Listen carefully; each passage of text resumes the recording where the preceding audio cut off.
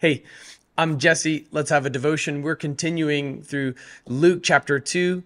Let's look at verse 48. We saw yesterday how Mary and Joseph lost track of God. And for 3 harrowing, I'm sure horrifying days, they had to backtrack to Jerusalem, and they find him in the temple. He's actually in the most sensible place for a lost child to be, particularly the Son of God. Look at verse 48 with me. When his parents saw him, they were astonished. And his mother said to him, "Son, why have you treated us like this? Your father and I have been anxiously searching for you." Look at verse 49. "Why were you searching for me?" he asked them. "Didn't you know that it was necessary for me to be in my father's house?" But they did not understand what he said to them. Now, the reaction of Mary, this admonishment, all right, this rebuke of God is misplaced, but totally understandable. Okay, I don't want to hear anybody talk about the immaculate nature of Mary because she just rebuked God, and as an incredible test of faith that I could not possibly fathom. Trying to keep track of where Jesus is, she's angry with him when she sees him. My wife and I, when Austin was born, I was a whopping, how old was I when Austin was born? I was a whopping 25 years old. My bride was 23, and we're new parents, and Austin slept for like 6 hours his first night and 8 his second, and then 11 his third. It was actually so much that it was scary. And his first words may as well have been, "Yes, sir," because he was just this, loquacious little toddler who just did what he was told all the time. And we would take him places like the drum line that I was teaching went on trips everywhere, and he got to go to Disney World, and like he just kind of obeyed us and toddled with us and was very sweet natured and obedient and compliant. And we saw these other parents with these like backpacks on with like a monkey on it and had a leash. And we actually used to look at that and seeing these other parents with their kids on leashes like they were dogs. Jesse and I would elbow one another and be like, "Look at that." Then Asher and Aiden were born.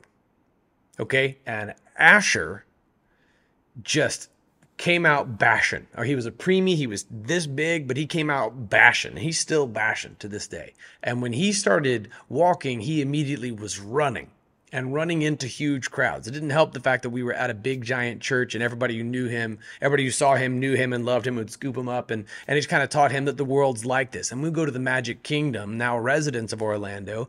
And, we're all there and we have everybody together. And then Asher decides it's time to just sprint into a crowd full of people and disappear. And Jesse and I just freak out. And I got to chase everybody and say, "Perdón, disculpa," excuse me, and get my way through this crowd of people to go find my kid. And there he is looking at me with these big precious moments, blue eyes, and these huge chubby cheeks because he never stopped eating like a preemie, even though he was a toddler now who didn't toddle. He was more of a sprinter. He went from like preemie to infant to sprinter. And Jesse and I looked at one another. I came back like clutching Asher, like we'd never seen a kid do that before. Austin just stayed compliant. At one point, Jesse bought one of those monkey backpack leashes to get Austin to keep up with us because he would lag behind. And we put the little backpack, which Austin had dubbed "Ooh Ooh Ah Ah," onto Asher. And then we found ourselves at Disney World, those parents with our kid on a leash. It was humbling.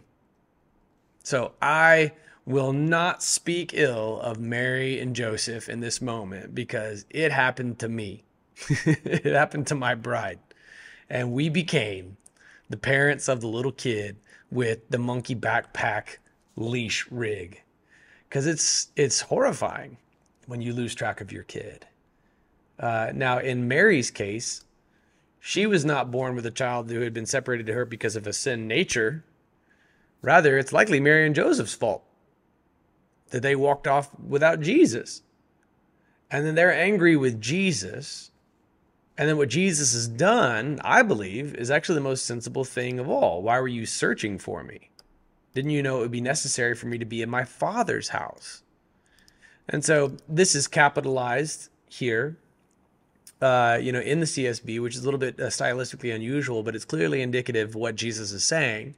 And the reason that it's likely lost on Mary and Joseph in verse 50 is because they didn't fully get it. They didn't understand that he's talking about his heavenly Father, and he's got to do what his heavenly Father has told him to do.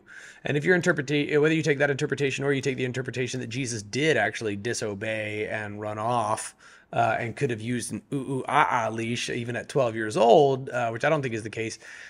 Even if that is the truth of the matter, he was told by God the Father to go to the temple in Jerusalem to teach and to answer questions and to ask questions. And it is his heavenly Father's business that he is about, and not his earthly adoptive father's business, that of Joseph, which is to get back home after observing the Passover. So he is indeed his Father's son, and he's the Word of God. So pray for parents everywhere. And if you see some of those parents with their kids on the monkey backpack leashes, show them some grace, okay? Because even Mary and Joseph lost track of Jesus one time.